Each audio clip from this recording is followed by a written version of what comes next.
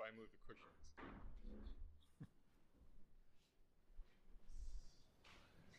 Because as soon as it works every time. When I do that, people come, like a lot more people then arrive. So that's why we do it. These Sunday morning sits used to be more regular, and then they got irregular, and now we're trying to make them regular again, so that it takes a while to get the momentum going. Who's here for the first time? Anybody? Oh, wow. Well, you're not, and I mean here at New York Insight for the first time. Sorry. What? I said it one day. Okay. Okay. All right. And who else was here for the first time? Okay. Anybody new to meditation? Okay. Great. I'm John Aaron, one of the teachers here. So welcome.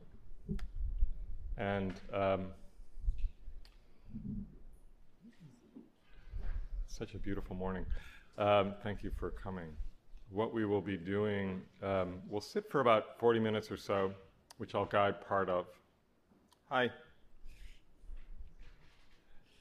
Want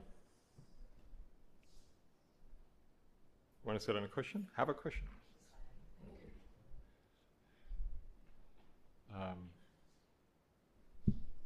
So are you here for the first time to New York Insight, or have you? Okay, great.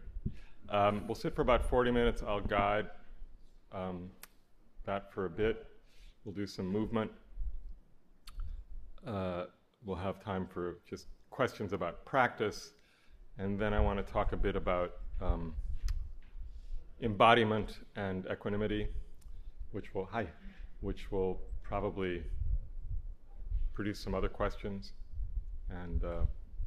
And actually, as part of that talk, we're going to do a little embodied practice as well. So, hello.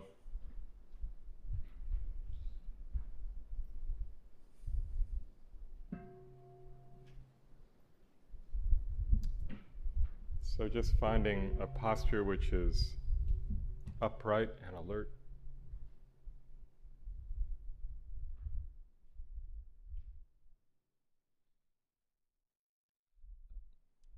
So I always, before I get into the topic of the day, I just want to find out if there are any direct practice-related questions, anything that came up today or has come up for you around practice over these weeks.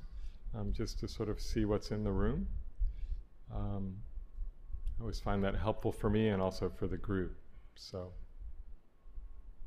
if anyone has any questions, I have a microphone, which is the talking stick. Yeah. And just introduce yourself to the group. Hi, my name's Oliver. I just was reading John Kabat-Zinn's first book, which I've completely forgot the name of now. Which one? The first book. Full Catastrophe? Or? Yeah, Full Catastrophe. Yeah, okay. And he just recommends, for maintaining regular practice, to either do the sit or the body scan as your main practice. Yeah.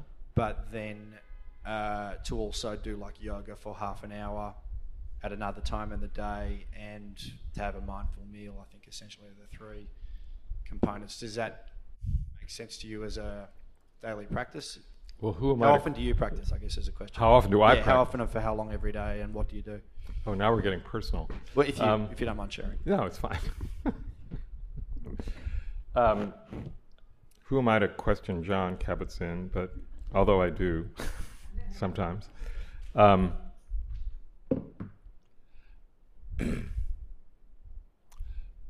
My personal routine is when I wake up in the morning, I do about 15 minutes of yoga.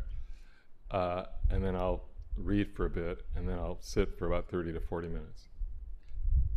I'm in the fortunate position that I also teach meditation. So the teaching itself is practice.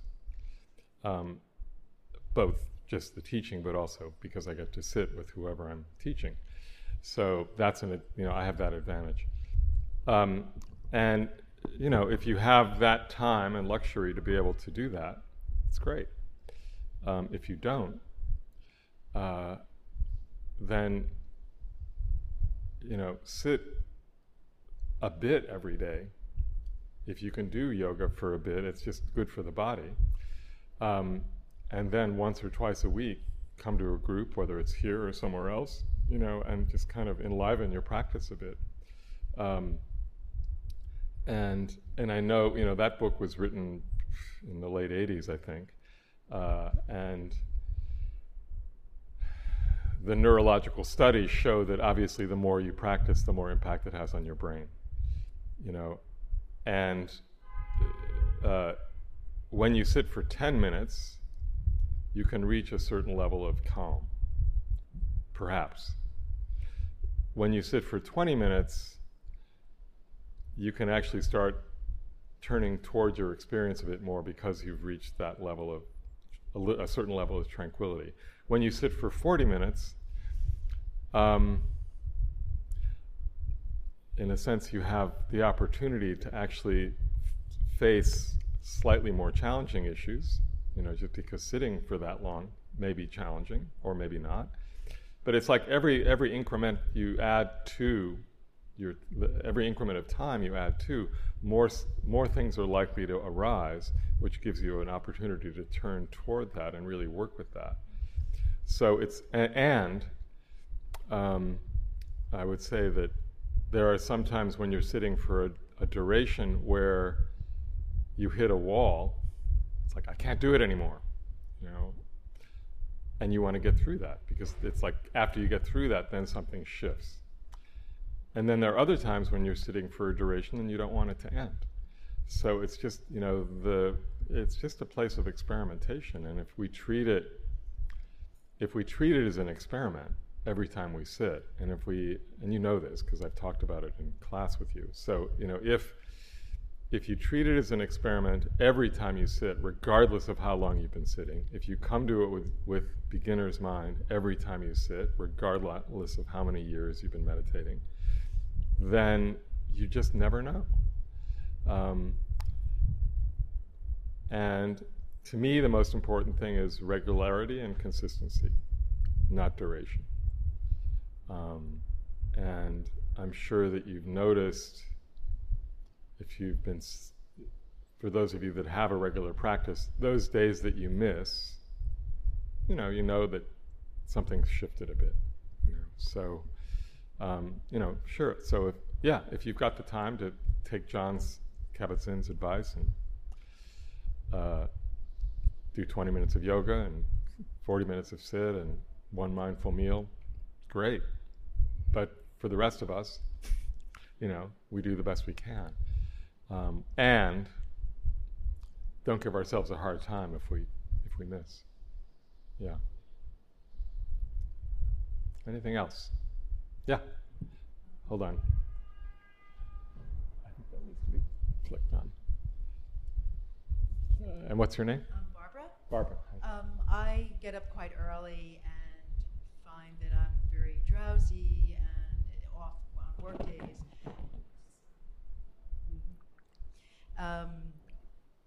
So often it's a dilemma. Do I push through the meditation? Am I going to get a deeper level of rest by forcing myself, or just lay back down and rest? I don't know if that's an answerable question, but it seems to push. What do you mean by push yourself? Just force myself to sit. To sit, yeah. As opposed to sleeping more. Right. Ah, okay. I mean, my thought is is a deeper level of rest. My hope is that it's a deeper level of rest by meditating, and to sort of. So when you're forcing yourself to sit, are you falling asleep while you're sitting? Sometimes. Yeah. That's a hard question to answer because we all have different biological clocks, and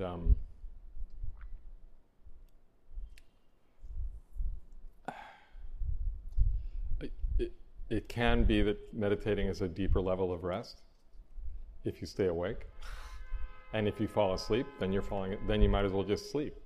I mean, while you're sitting. In other words, if in the process of meditating, after you've woken up, you fall asleep, then you probably need to sleep and let yourself sleep. But again, others may have different answers from their own experience. I happen to be a morning person, so that's not an issue for me, generally. But, and this is where the yoga might help, because yoga wakes up the body. And you could also do walking meditation. and see what that's like. Yeah, so that's another place to experiment. But yeah, I mean, if your body clock is such that you just have a hard time getting going in the morning, or you feel you need that sleep, then you should sleep. But again, to me, it's just experimenting and finding the right combination. It's hard to prescribe. I think I'll try the idea of doing a little walking. Yeah, yeah. Because I always do yoga later in the day Right. after I get home. Sure. Okay, sure, yeah. Anything else? Okay. So, yesterday I was in Philadelphia and for a family event, but we were sort of, having not been to Philadelphia for quite some time. Why won't this go off? Oh, there we go. I got it. My sister had bought tickets to this place called the Magic Garden. You been there? Yeah. So the Magic, it's kind of a unique place. It was created by an artist named Isaiah Zager, who does mosaics, and he moved to the South Street area in Philadelphia, like in the 60s, I think. And it was one of those typical urban situations like we almost had here, where they wanted to build a highway, right in the middle of the city just to connect two other highways. But the artist had moved into this area and started, and he in particular started putting mosaics up on these walls. And he lived in a house, and he sort of put mosaics up all on both external walls of this house. And then there was a vacant lot next to him that was where he, and a building on the other side that he got permission to put a mosaic up there. And then that lot happened to be owned by some commercial real estate developers. So as the movement took place and they were able to stop the highway, and of course, as always happens, then the real estate values change and people want to do developments, and he basically, though, took over this lot, and then the developers wanted to rip out the art that he had created in this lot, and the community got together and created a foundation and bought the lot. So now it's this amazing, it's hard to describe, because he uses all sorts of bits of found art basically to create these mosaics. And you walk in and it's just mind-boggling. Just imagine this room filled with glass and ceramic shards and just and bicycle wheels and all sorts of bottles and all this stuff, and it just coming out in every direction. If you've never been there, it's kind of worth it. But if you Google it and just see pictures, you'll get an idea. The only place that sort of comes close to it, or that it reminded me of, was the Barcelona and the Gaudi Cathedral, which is that kind of wildness. But it also sort of, I looked at it and I thought, wow, here's the mind. It's like everything at once. It's like all this stuff coming up at once was one thing that hit me, and if you sit down and just look at one portion of the wall, you would see lots of things, Or if you open up and you see all this other stuff, it's like you realize all these little fragments are happening all the time in our mind. There's just continual fragments popping up. And then occasionally we'll focus in on one. A lot of these fragments, though, were mirrors, so you're looking at yourself. A lot of these fragments you could just see through, and you see all people on the other side, so there's all sorts of movement happening. And he clearly, it's not like he did that much planning of this, but he just kind of improvised as he went along. And he would decide to put something in one place and then draw some lines that would sort of guide him.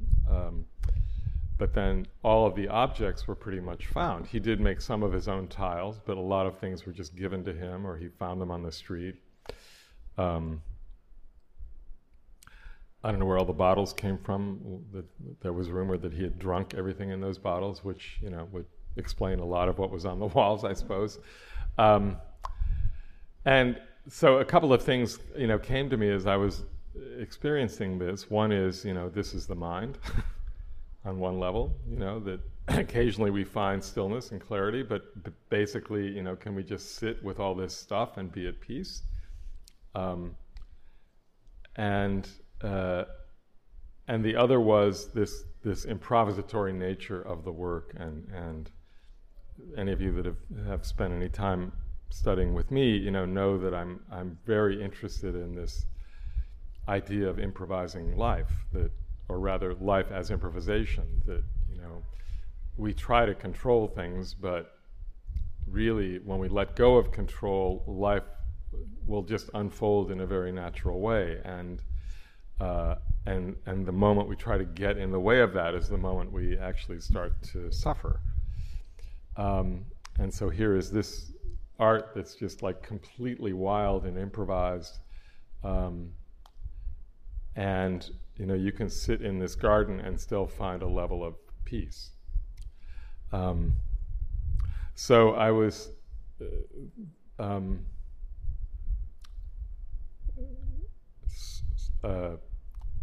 just before going to this, I was doing some reading and teaching with one private individual that I work with, and talking about embodiment. And as some of you may know, when we talk about insights, when we talk about vipassana, about seeing clearly, there are 3 levels of insight. The first level of insight is that of just the conceptual insight. So we have the conceptual insight of impermanence. So we can understand conceptually what impermanence is. That's one level of insight. Or we can have the conceptual insight of suffering, of discontent. You know, we understand conceptually what that is. We have the conceptual insight of confusion or delusion, and we understand what that is. So that's one level of insight. The next level of insight is the experiential level. So we can experience suffering, or we can experience discontent for ourselves. We sort of know experientially what that means, etc. And this third level of insight is really the embodied insight. And that people always are confused about what that actually means. You know, what is embodied insight? How is it different than experiential insight? And another way of defining embodied insight is knowing that you know, which is very different than experiential. So experiential, there's the me experiencing it. There's you know, I experience discontent, or I experience impermanence. The embodiment, the embodied insight, the knowing that I know, is actually feeling it embodied. It's feeling it in the body in a way.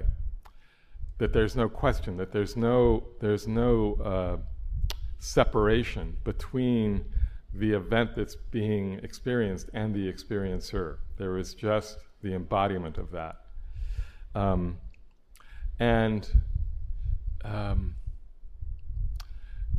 This embodiment is also, in my mind, directly related to equanimity.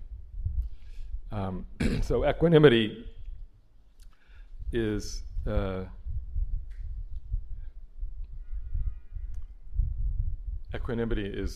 balance, right? And in order to be balanced, in order to have balance, one has to be fully embodied. One has to be fully in their body to experience balance. If you're off balance, let's say physically, if you're off balance, you know, it's because you are not fully present in your body.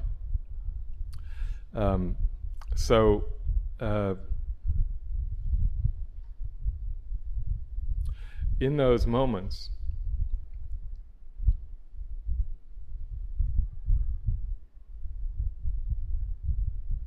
in those moments when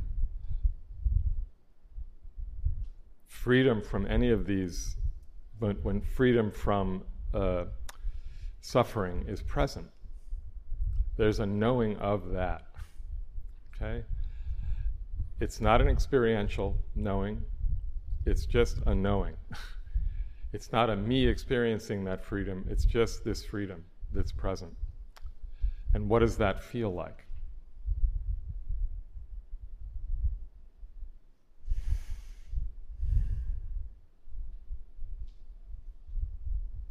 So if we actually go back to, if we look at equanimity, and I know that there are some of you here for whom some of these teachings are new, but equanimity is seen in three major teachings, Buddhist teachings. It's found in three of the major Buddhist teachings.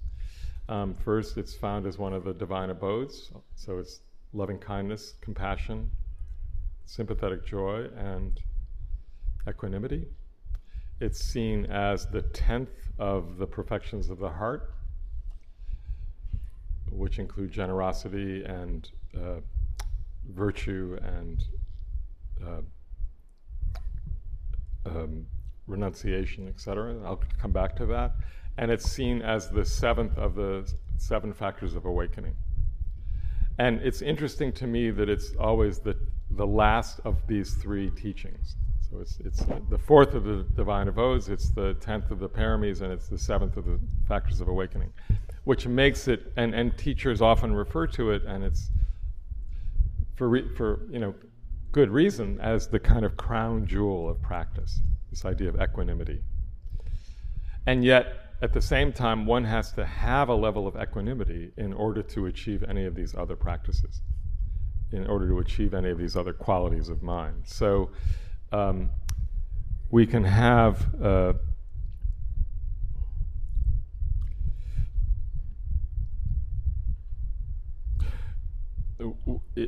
loving kindness to a degree, right? We can all practice loving kindness to a degree until we get to either that place in ourselves that we're not particularly happy about, or we get to that person we're not particularly happy about, and then we can, sort of try to have loving kindness for that person or that part of myself, and yet we get stuck.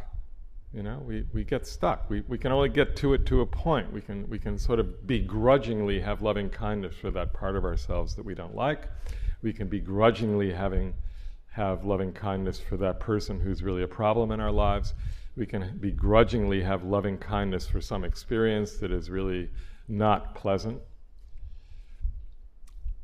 If we actually cultivate equanimity and balance at the same time, and if we don't wait for the equanimity to arise, but we actually recognize that it's possible at any time, then that loving kindness for the part of ourselves that we're not so sure about is actually possible.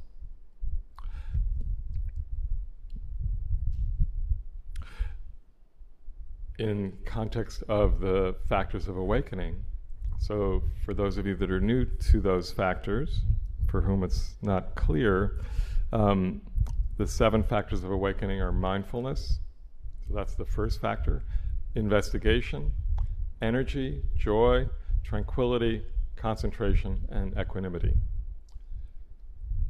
Now, if you're sort of working, if you're cultivating mindfulness and we find obstacles in the way of mindfulness, so we then investigate those obstacles, and in that place of investigation we find ourselves finding something that we're really not happy about, and we try to fix that, then we're not coming at it from a place of equanimity. The moment we actually try to fix something, we're not in a place of accepting it. Okay? Equanimity, another way of looking at equanimity is that it's a place of acceptance. And that we come to a place of acceptance, and as we're holding this from a place of acceptance, something can shift, both in our mind and perhaps in the experience itself. So it's really opening fully to any experience. So equanimity can be seen as, really opening to whatever is there and not shutting it off, not turning away from it. So that's another way of kind of experiencing equanimity.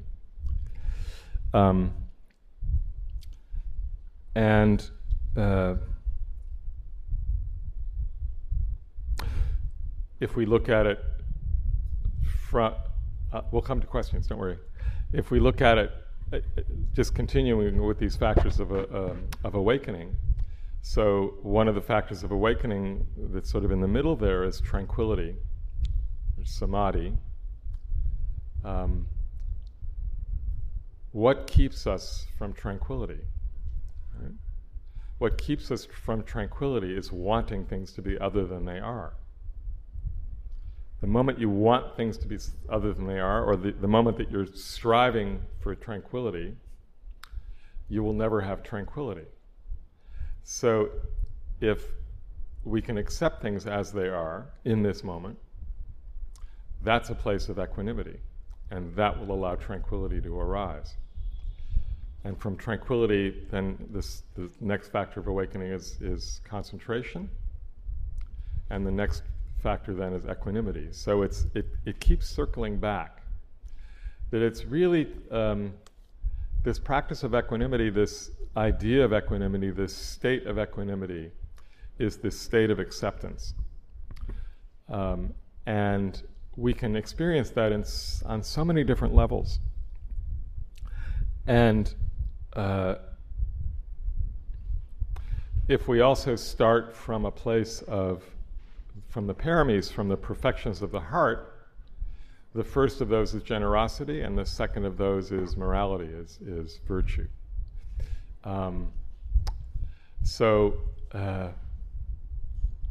One way of working with generosity is, in a sense, recognizing that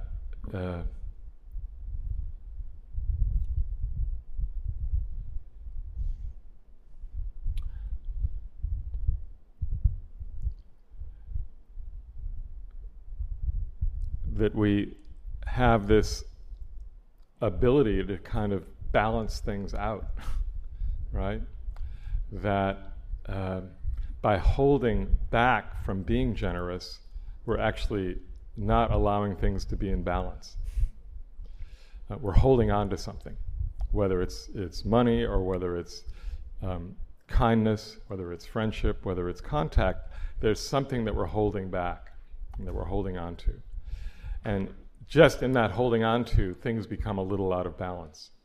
And so we can bring equanimity to the practice of generosity.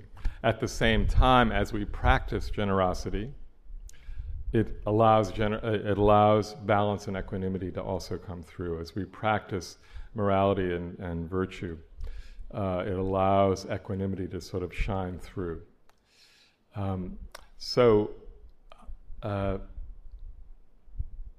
We miss many points in our lives when we are actually being equanimous and don't actually recognize it. And it's really important to kind of see that. And in our formal practice, formal meditation practice, we sit anchored in the body, we sit anchored in the breath, and that anchor, which we can sort of view as a seated mountain pose, right, is what holds us steady, right? And this steadiness is what allows us to be equanimous. So once we kind of settle into the breath and the body, as things arise, difficult things, difficult thoughts, difficult emotions, can we hold them steady in this place? Can we keep steadiness, or do we get pushed around? And it's kind of interesting, and we may experiment with this in a minute, just going back to, John Kabat-Zinn's idea that we should do yoga, right, 20 minutes or whatever, as part of our daily practice. Yoga, a lot of the yoga practices involve balance and involve a stability. And so the physicality of equanimity is kind of important to take note of and to experience and to embody, because it's through that embodiment of equanimity that we can also experience it on other levels, on the level of the mind.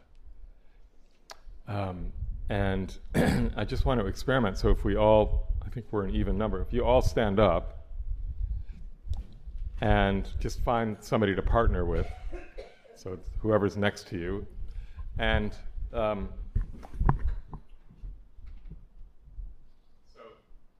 now you're not, you come and be. So what you want to do is find this standing mountain pose, all right? So find yourself completely in balance, face your partner. So your feet are directly under your hips, right? Everything is in alignment. Feel the weight fully spread on your feet. Okay? Just close your eyes and just feel the balance. So your knees are unlocked, slightly unlocked.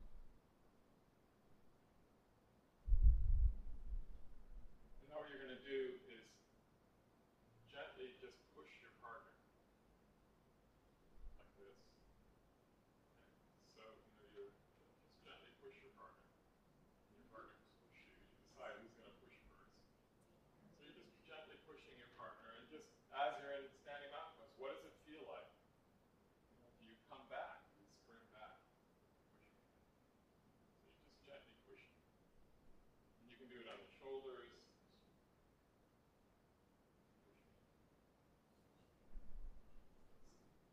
Yeah, and just notice what it's like to just always come back to center. Find that place of center.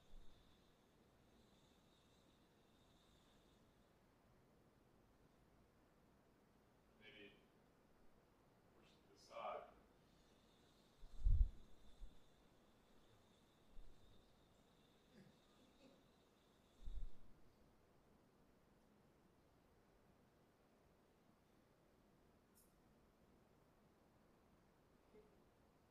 So if you're in this standing mountain pose, it's kind of, I mean, mind you, if I pushed hard, you might fall over.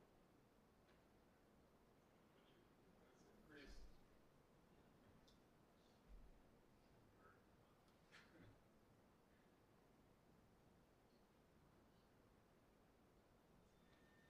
Just always coming back to center.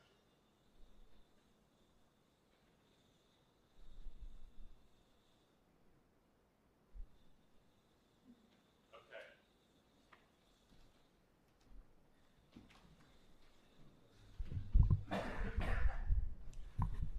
So the standing mountain pose is one embodied experience of equanimity. And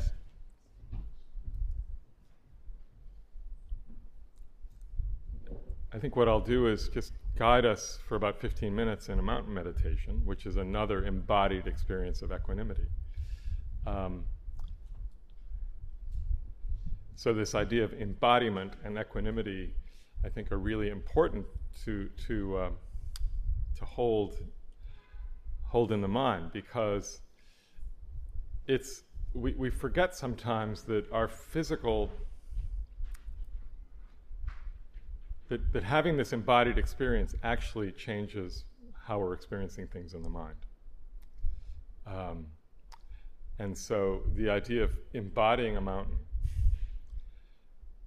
actually helps equanimity arise in the mind. So I'm going to guide this practice. We'll do a short practice. So how many of you, I know some of you have done a mountain meditation. How many of you have not done a mountain meditation? Okay. So it's a nice practice. So come into a seated posture which is comfortable and upright.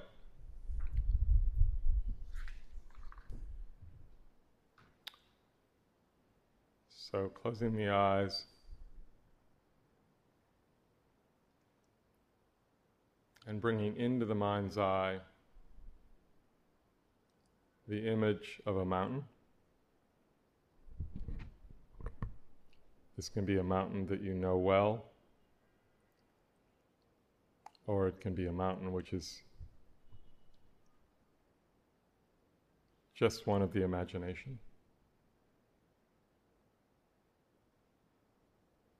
So envision the base of the mountain,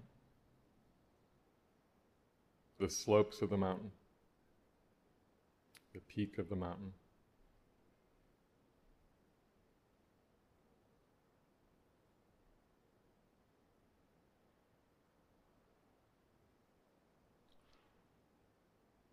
Imagine your legs and sit bones as the base of the mountain. Your torso as the slopes of the mountain. Your arms as the slopes of the mountain. And your head as the peak of the mountain.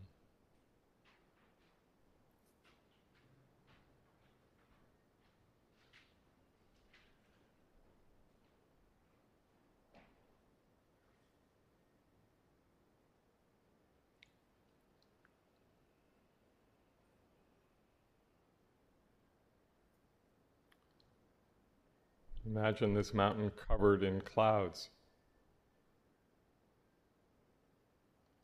but realizing that the mountain hasn't changed, it's just covered in clouds.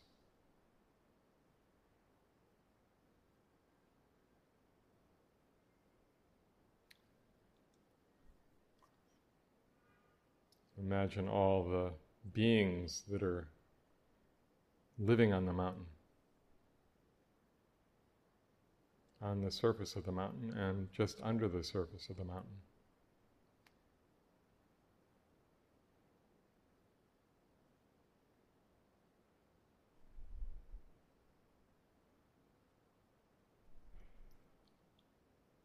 Imagine the mountain in the heat of the summer.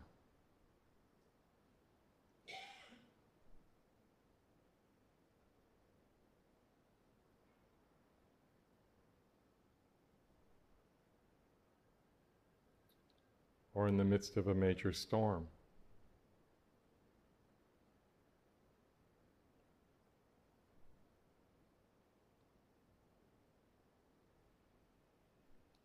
Underneath it all, the mountain is just the mountain.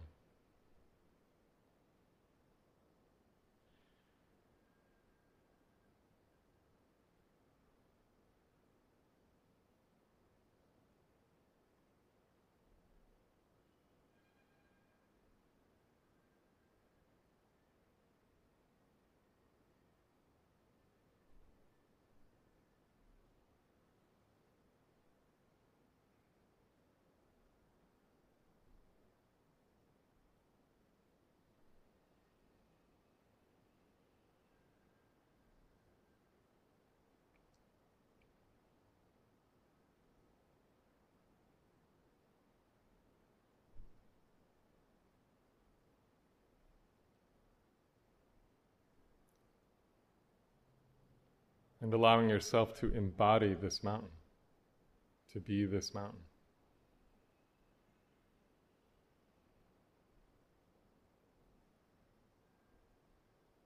Stable,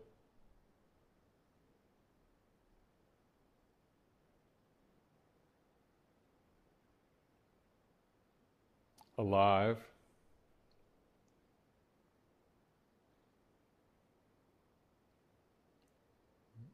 able to hold all these changes.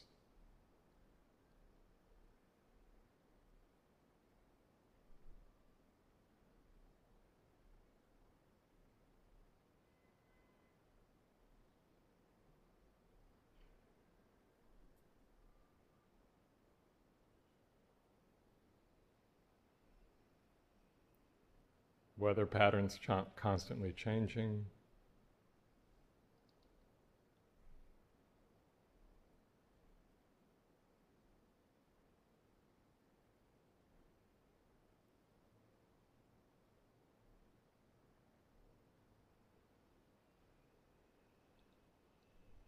Activities impacting the mountain on the surface, but mountain is mountain.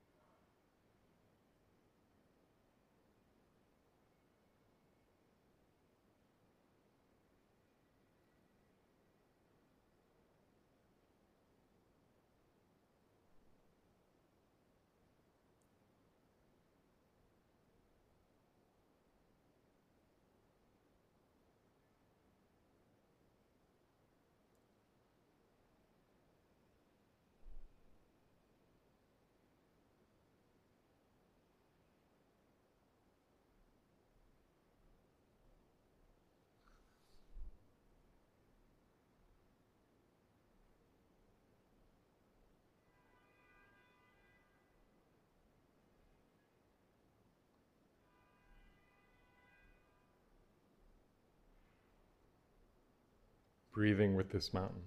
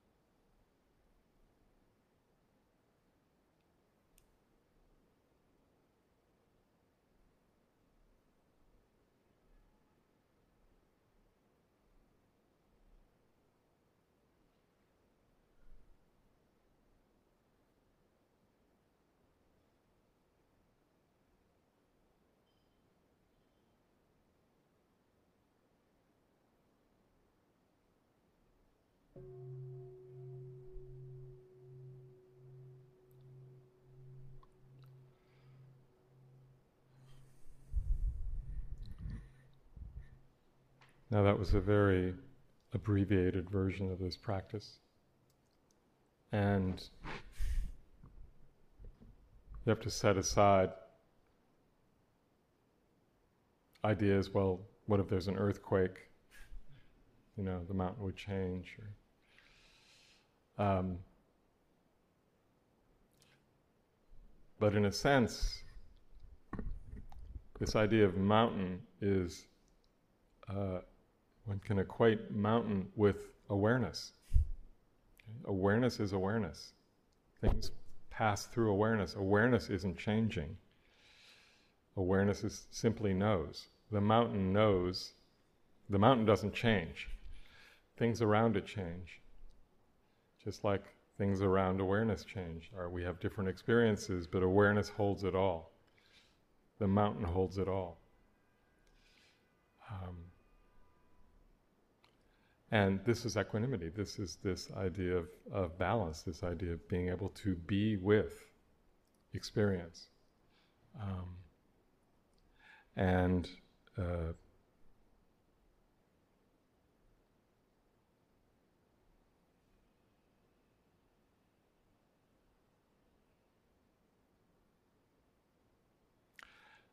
that state of mind where, as Ajahn Suchito says, that state of mind where agitation stops, or where excitement stops.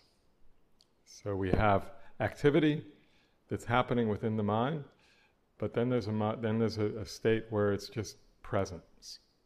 Okay, and equanimity is this ability to simply be fully present for whatever is coming up.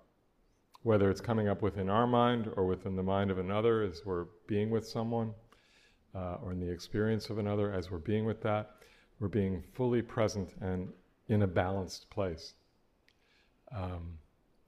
And this is something that, we cultivate over time, but that ability is there in all of us. And these days in particular,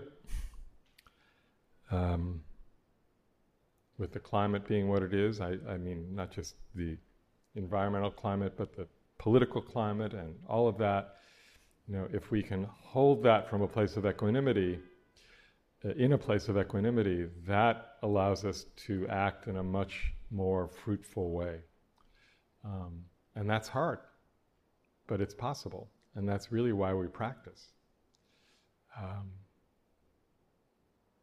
So I'm going to stop there because I know there may be some questions, but I am curious to know, just in this little experience of the mountain meditation or in the experience of the pushing in a standing mountain pose, sort of what you noticed in that embodiment. If anything was a surprise to you, or maybe in other experiences that you've had where the embodiment of equanimity has made a difference. So, the floor is open.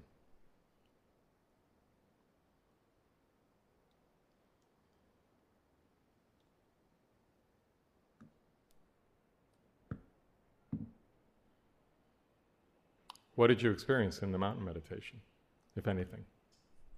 Yeah, Diana. I just felt standing in the mountain pose that being pushed. I sprang back. I felt I'm like a sponge. In other words, it was like feeling like a sponge, where a sponge will spring back into its original position. I was pushed a bit. I'm not talking, again, earthquakes. Mm-hmm. But the image for me was powerful. As I sat down, I thought, what happened here? Well, no, I just rotated back up. Right. Physically. Yeah. Upright. Yeah. That's what I have to say. The image is Sure. still with me. Okay. Yeah. Yeah, Robin.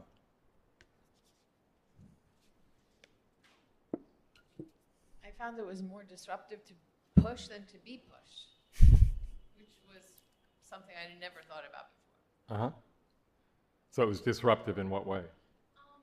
Not in a totally negative way, but I had to think about how much pressure, to be gentle, and also, how much Okay. push. And I Right. actually was more off balance by pushing than Ah. to be pushed. Yeah, well, that's interesting in itself. Yeah.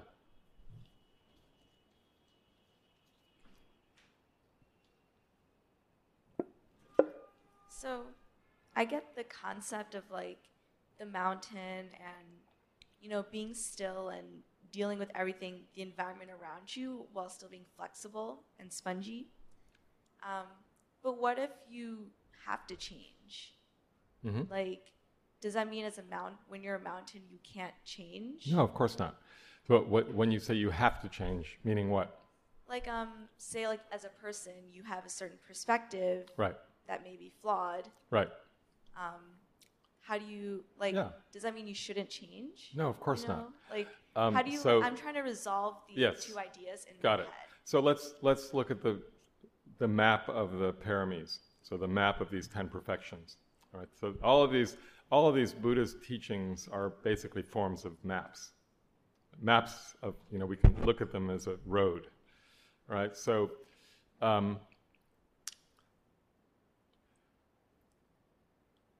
the first of the paramis is generosity, and then we have virtue, then we have renunciation. I have to write them down because I always forget the order. Not that it matters.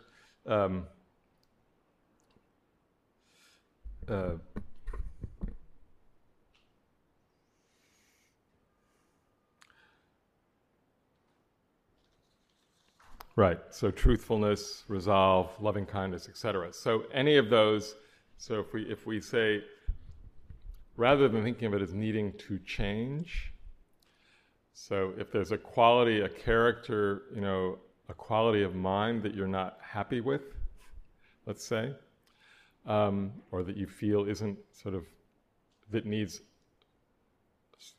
shining, polishing, perhaps, that's where these paramis are helpful, right? Now, you can be very judgmental of yourself for having whatever quality of mind it is that you're not happy with, right? Or, right, so that judging is not really helpful to improving that quality or to changing that quality, right? In fact, I would say it's probably detrimental to trying to change that quality, because it's just getting in the way. Whereas if you recognize from a place of balance and from a place of equanimity and from a place of acceptance that quality of mind that you're not particularly happy with is a result of a whole series of causes and conditions, which have nothing to do with me or you, right? Then you can hold that from a very different place, and actually the change starts to happen, okay? So rather than thinking of you doing the changing, what you're actually seeing is more clearly what the quality is, why the quality may be that way, and in that seeing, the change actually starts to happen. And in the seeing from a place of balance rather than judgment, the change starts to happen. That's my experience, right? So that there's a recognition, there's a seeing clearly, there's a, I'm behaving this way because of this, right? This habit of mind, let's say. That habit of mind is a result of all sorts of causes and conditions that are not personal to you, or you can take them personally, but that's not really helpful. You start to see, this happened, and however that is seen, that's the investigative aspect. But all of this from a place of acceptance. Okay? So it's accepting that as it is, but recognizing that it is possible to change in that moment. Does that make sense? No, that makes a lot of sense. Yeah. So, because what I was hearing was, I need to change because I'm bad or whatever, No, I mean, like, just like in general. Like, Yeah. I feel like what you said kind of makes sense. Like, if we look at it as, like, say, the mountain has been, like, experienced a bad storm that has Right. damaged it. Yeah. But, like, recognizing that it's something that is external and that can be healed and fixed. It heals. Yeah, exactly. And using, like, the other parts of the map to, like, facilitate that healing. Right. It kind of makes sense. Yeah. But like the mountain, right? If the mountain has a forest fire, that's obviously going to do a lot of damage. And yet the mountain can heal itself, hopefully. I mean, in normal circumstances, the mountain will heal itself. Kind of like looking as not personality traits, but just habits and things coming from more external sources rather than internal. Right. Yeah. Which makes sense to me. Good. Yeah. Anything else? Yeah. What's your name again? My name is Davis. Davis. It's kind of piggybacking on your question because I'm in my head a lot, which is things, but when we talk about mountain and the image of the mountain, my instant reaction is, well, the mountains do change internally. They do change. I mean, it slowly, it's gradually, it's different. So there's factors that are externals that make it change, but there are also internal factors. I mean, it's life. I mean, it doesn't change the way other areas may change. It's just law of physics. That's exactly what I went through. And the reason that popped up in my head is I'm trying to, again, reconcile both ideas. I get it, I think. But is on how related to some changes that happen, but they're gradually and natural versus trying to force them. That's what I'm trying to work on. Right. That it's not that I have to change a trade because I have to change it, but it will change because I trust the process. And I don't know if that makes any sense whatsoever. It's more of a thinking out loud. So I think what I'm hearing is, it's okay. Can you pass the mic? What I'm hearing is, thanks, is that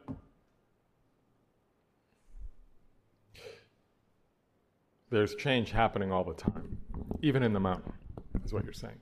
Yeah, and that change is somewhat organic, and that, or maybe under the surface. And of course, you're looking at it from a scientific place, and that's cool. But in a sense, you're right? So that there's the surface change, which is constantly happening, and is short term, right? And then there's other kinds of changes, which are perhaps deeper. And yet, the mountain is still mountain. Yeah. we can take this image and take it apart and dissect it all sorts of different ways, but the idea of this embodied equanimity, which we are all capable of. And what I'm really, working with here is the idea that if you physically embody it, that will also have an impact on how the mind-body interacts. Yeah. And vice versa. Yeah. So,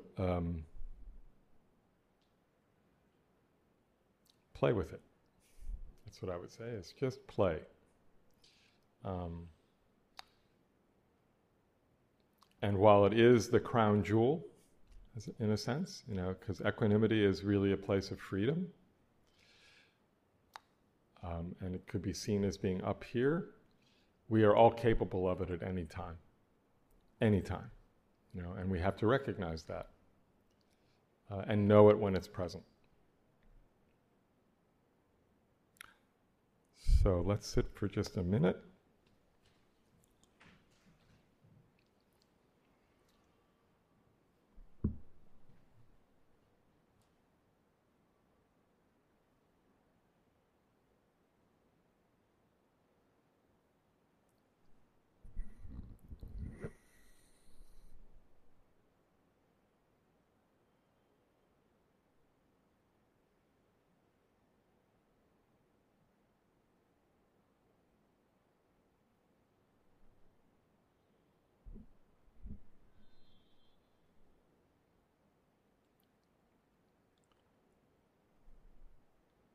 So may the merit that we gain from our practice this morning and our practice throughout the weeks, months, and years, may that merit be shared for the well-being of all without exception.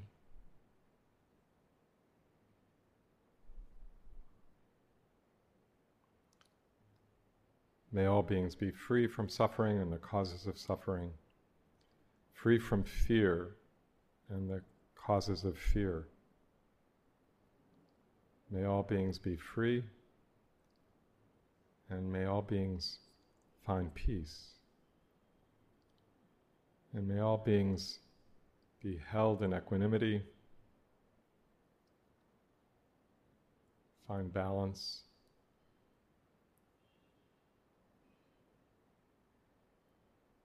stability, and strength.